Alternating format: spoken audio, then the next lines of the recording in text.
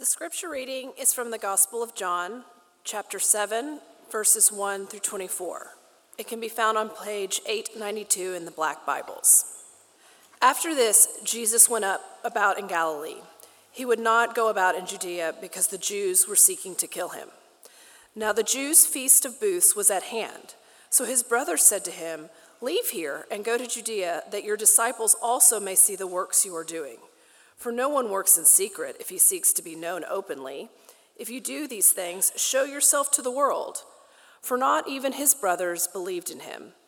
Jesus said to them, "My time has not yet come, but your time is always here. The world cannot hate you, but it hates me because I testify about it, that its works are evil. You go up to the feast. I am not going up to this feast, for my time has not yet fully come."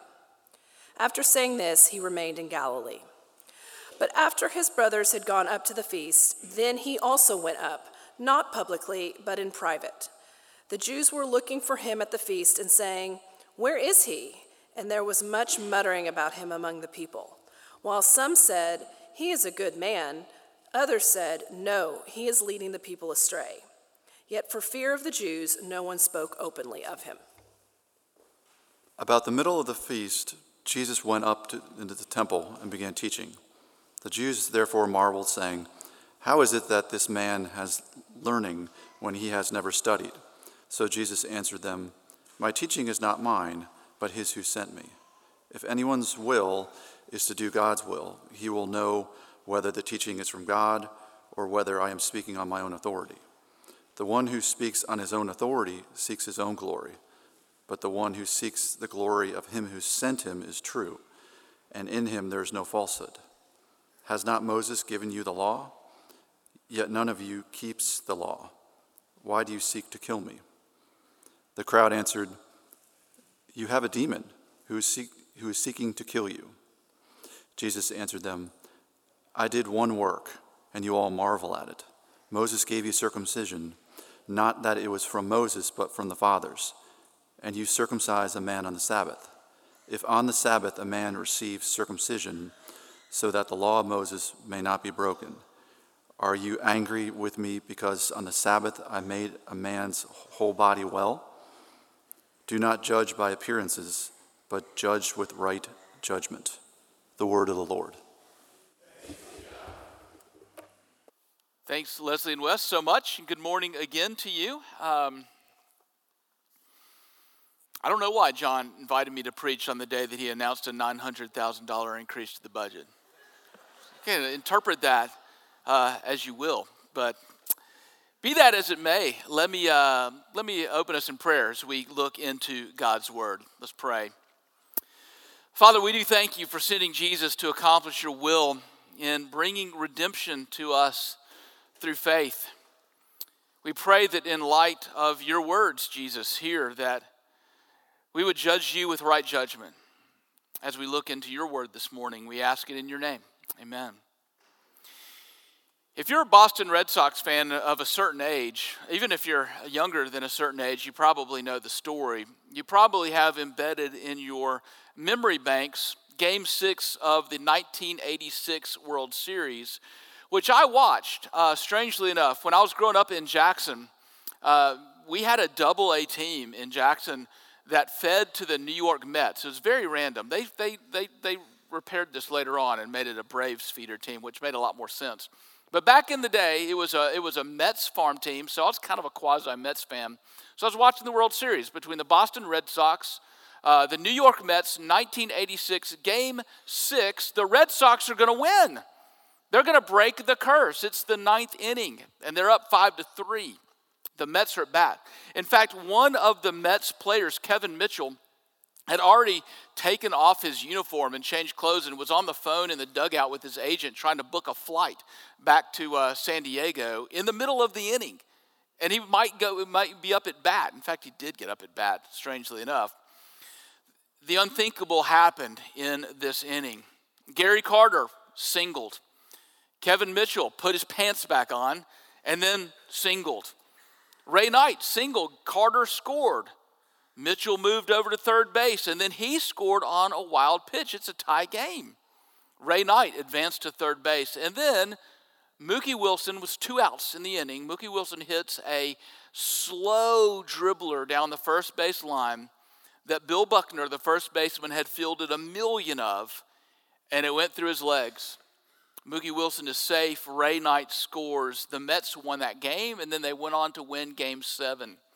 And the Red Sox curse still stood after 1986. Now, I remember watching that game on my sofa, very safe distance away, and thinking to myself, how could he miss that? I could have caught that. I was 15, right?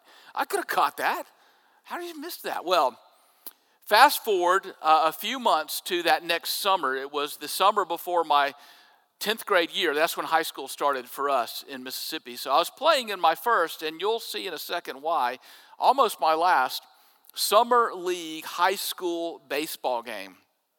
And again, it was the 9th inning. We were the home team. We were last at bat. I got to hit a single.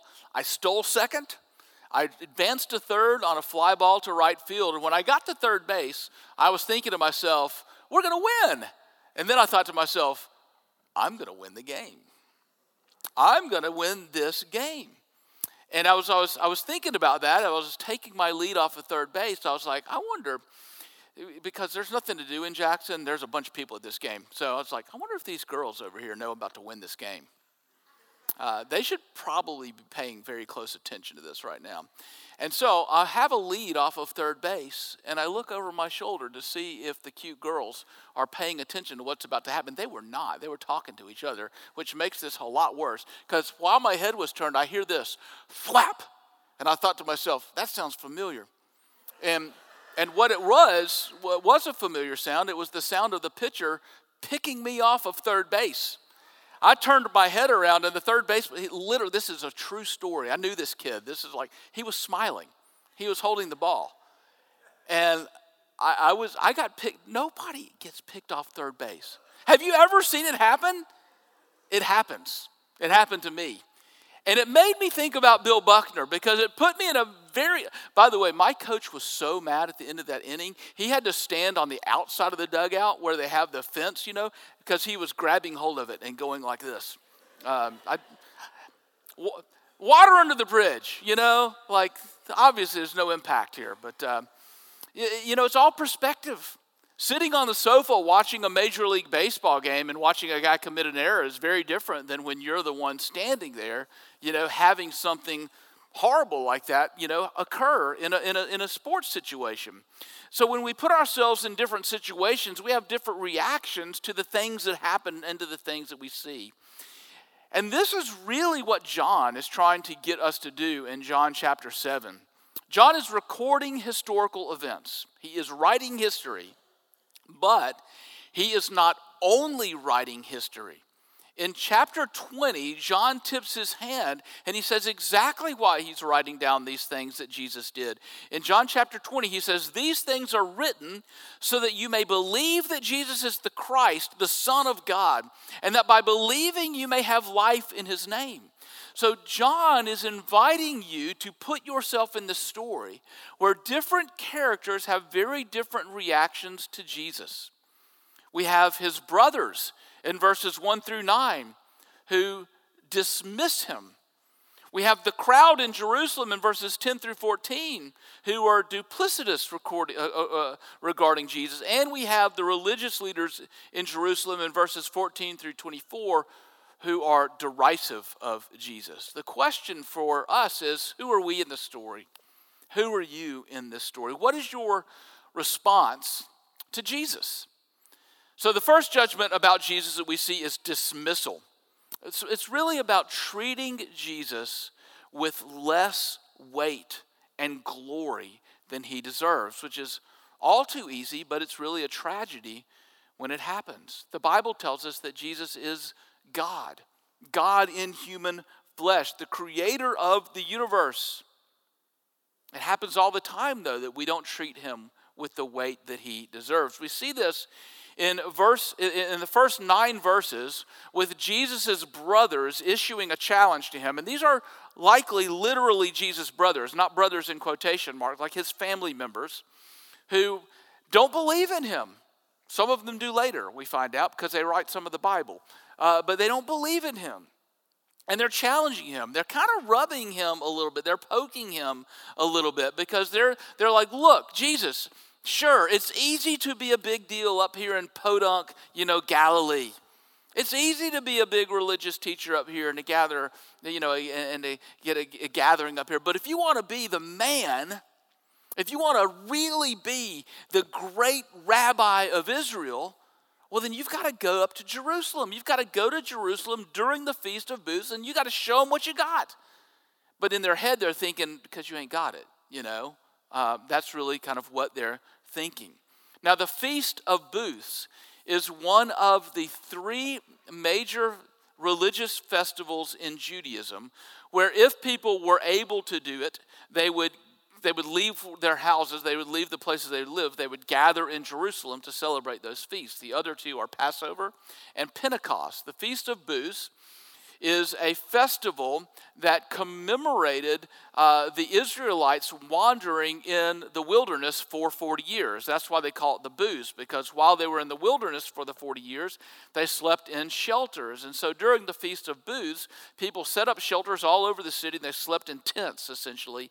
Even if they were residents of Jerusalem, they didn't sleep in their houses. They would sleep in tents. It also happened during the time of the harvest, so after the full week of festivities were over, they'd have a great grand celebration, celebrating the harvest, celebrating God's provision for them. And obviously, if you wanted to be the next religious rock star, that's the place that you would go. If I can make it there, I can make it anywhere. I'm going to the Feast of Booths. I'm going to Jerusalem, baby, But that's what Jesus' brothers were trying to get him to do. But what Jesus said is this: no. First of all, you don't understand my agenda. And second of all, I'm not following your agenda. I have come to do the will of my Father. I will go to Jerusalem in my own time and for my own purposes and not for yours. That's really what he means when he says he's not going to go up to the feast in verse 9. He basically means I'm not going up at your timing to do what you want me to do. So he shows up late, actually. He does go to the feast, but he shows up late for his own purposes. The main problem here is that his brothers are treating him lightly. Not treating him as the Messiah who came to bring redemption to all things, but treating him as a worldly religious leader who had in his own mind his own religious reputation and what he could gain in this world. But there was no weight to it. There was no glory. There was no trust. And there was, as John tells us, absolutely no faith. Just think about that for a second. I mean, how used to are we right now to the name of Jesus being taken lightly? Without weight, without honor, without glory. Think about all of the media we consume. And I mean, all of it, from TV to movies to podcasts to magazines to newspapers to YouTube to Twitter to Instagram to Facebook to TikTok, everything. Just think of all of the ways that the name of Jesus is treated without weight.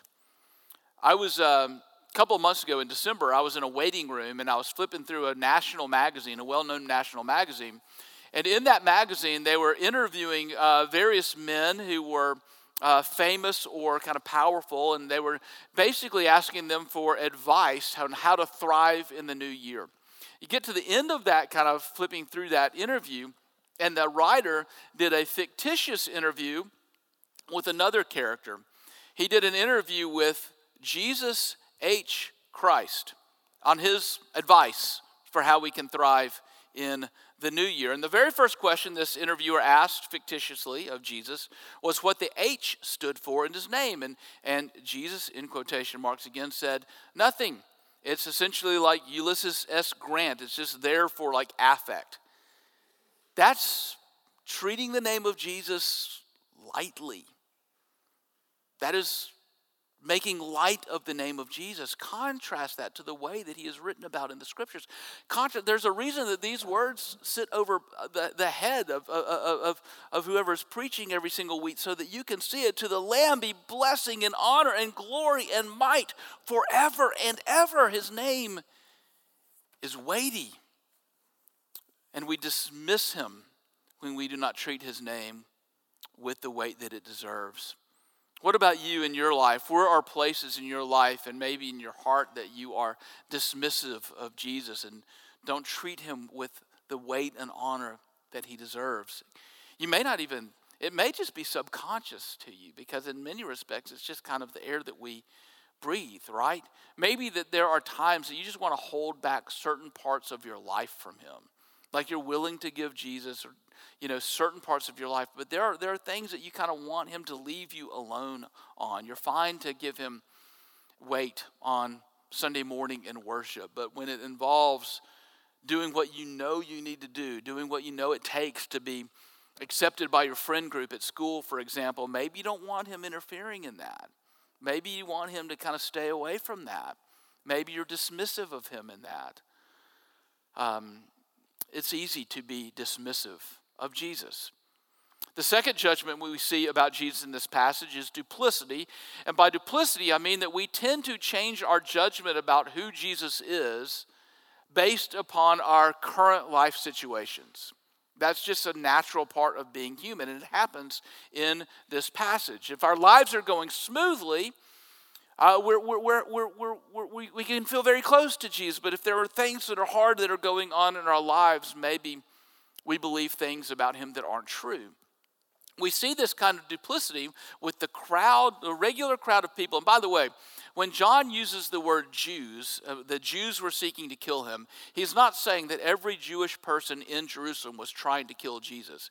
He's using that as a shorthand euphemism for the religious leaders in Jerusalem, a very specific group of people. Most of the people were of the crowd, and they were just kind of like, I've heard of this guy, like what do we think about him? That's what he's talking about here in 10 through 14, because some of them say he's a good man. Some of them say he's leading the people astray. The question is, what's the criteria that they're using to make those judgments? Now, the text here in John 7 is not explicit, but the good news is that we didn't just parachute right into John 7. There's context from John 6 and John 5, which John draws into this passage. So most likely, these judgments about Jesus are either things that these people saw for themselves or heard for themselves, like the feeding of the 5,000 men plus all of the women and children, or the really hard teaching about Jesus being the only way to God that Jesus made, or they heard about that teaching. John 6, as we talked about last week, has that report. After this, meaning the really hard teaching that Jesus gave to that crowd, many of his disciples turned back and no longer walked with him. Now, because the Feast of Booths was such a huge festival, surely there were people there that either had attended that or had heard about that. And so some people are saying, yeah, he did this really cool miracle while we were sitting out in the field, and he made all this food and he gave it to us and none of us were hungry anymore. He's a good man. And some people say, well, this guy said, if you don't eat my body and drink my blood, you can't have eternal life. He's leading the people astray, right? That's the context. It's their personal perspective, right? I don't want to burst anyone's bubble, because I'm just as much a fan of The Sound of Music as the next guy. I'm a fan. I love it. But it drives me crazy, the song that Maria sings after, she and Captain Von Trapp have finally kind of, gotten over their little song and dance and professed their love for each other. And Maria sings this song about how this could be, how this wonderful thing could happen in her life, right? Nothing comes from nothing. Nothing ever could. So somewhere in my youth or childhood, I must have done something good. And I go, no. I found the love of my life. God loves me. I lost the love of my life. God hates me. Perspective, right? That is a part of our own hearts. Duplicity. The final judgment that we see about Jesus in this passage is derision. And derision is outright hostility to Jesus. And it is what we see in the dialogue between Jesus and the religious leaders that happens beginning in verse 15. Now, to understand what's going on here, we have to go back even farther in John to John's healing of the man on the Sabbath day. This is in John chapter 5. There was a man who could not walk. He was sitting by the pool, and the legend went that if the pool bubbled up and you were the first person to get into it, you would be healed. But he couldn't move, and he couldn't get in that pool, and he had been sitting there for years upon years upon years upon years. And Jesus just comes up to him and says, "Do you want to be healed? Take up your mat and walk." And he's healed by the word of Jesus. He takes up his mat and he's walking, and the religious leaders who were there by that pool looked at him and said, "Hey, who told you could carry your mat on the Sabbath day?" "Well, the guy who healed me." They missed the healing part. And then, "Well, who is this person leading you astray?" They're still mad about that. That happened a while back. That was in Jerusalem. Jesus had already gone back to Galilee, come back to Jerusalem. They're still upset about Jesus telling this man to break the Sabbath by walking with his mat after he had been miraculously healed. They bring it up. You're the guy that breaks the Sabbath, right? So in this conversation that Jesus has with them, he does two things. First, he challenges their self-righteousness and therefore challenges our self-righteousness. And then he points to his own righteousness. So Jesus challenges our self-righteousness. I think in many respects, self-righteousness is the greatest hindrance of holding Jesus with the esteem and the weight that he deserves. Because if you think that you're pretty good, you don't need a great Savior. You need a helper. You need somebody to kind of push you over the edge. You don't need somebody to bring you back from death to life, as Jesus says. If you don't see your need for Jesus, why would you ever think that he's that big of a deal? So that's what the religious leaders were thinking. For months they had been incensed that he healed on the Sabbath and that he told this man to break the Sabbath by carrying his mat. And the more that they thought about it, the angrier they got. They got so angry that they felt like this was a person that needed to be put to death. Now, there's irony in here. Don't break the Sabbath is one of the 10 commandments. But don't kill somebody is also one of the 10 commandments. But they had gotten so angry over this that they had murderous thoughts in their hearts toward Jesus. And Jesus knew it. "Why are you seeking to kill me?" he says in verse 19. Why are you seeking to kill me? Why are you breaking the law in your own heart? There's irony in that. Self-righteousness always leads us away from God and not toward him. But there's good news here, because in the end, Jesus points to his own righteousness. What Jesus told those religious leaders is true of all of us. We are all lawbreakers in one way or another. If it's not murder in our hearts, it's lust. If it's not lust, it's greed. If it's not greed, it's deceit. We simply can't rely on ourselves to save us. So we have to rely on Christ. That's the entire point that Jesus makes of this teaching about circumcision in verse 21. That's a little bit confusing. I mean, basically, Jesus is saying to those leaders, okay, you rely on Moses, and Moses gave you circumcision. So let me tell you what that is all about.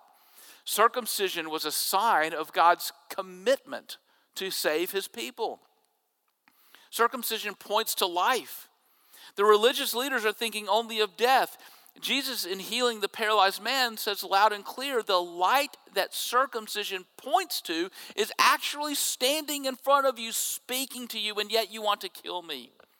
You think that you're obeying the law, yet you have death in your heart. I bring life. Don't rely on your self-righteousness. It will lead you in the opposite direction of where you need to go. And I think we all need to hear this. Maybe you came to church this morning with a massive burden of guilt on your shoulders.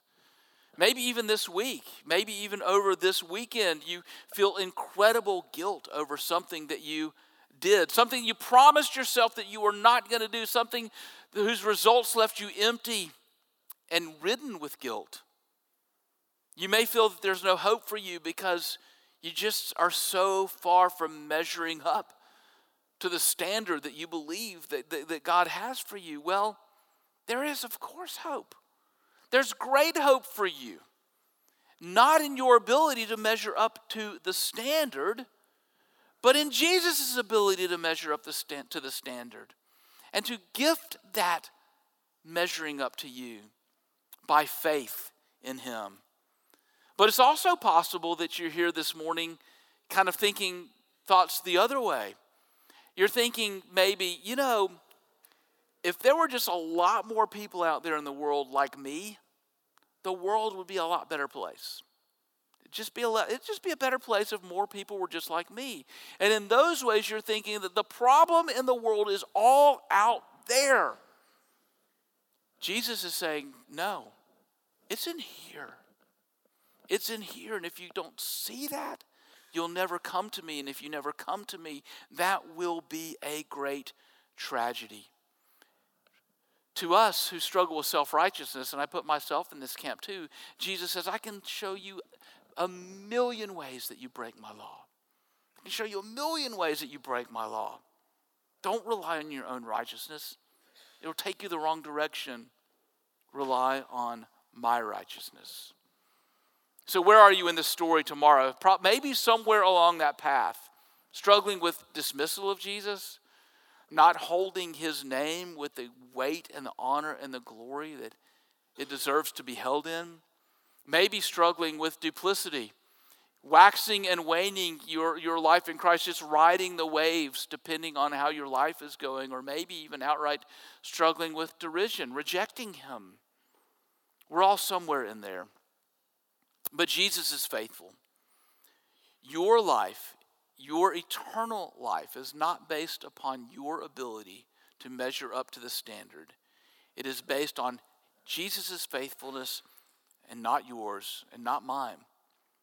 His call for all of us is to respond with faith and with thanksgiving. Let's pray. Thank you, Jesus, for your faithfulness. Help us to respond to it. Help us to treasure it. Help us to hold your name with weight and honor and glory and thanksgiving. And we ask it in your name. Amen.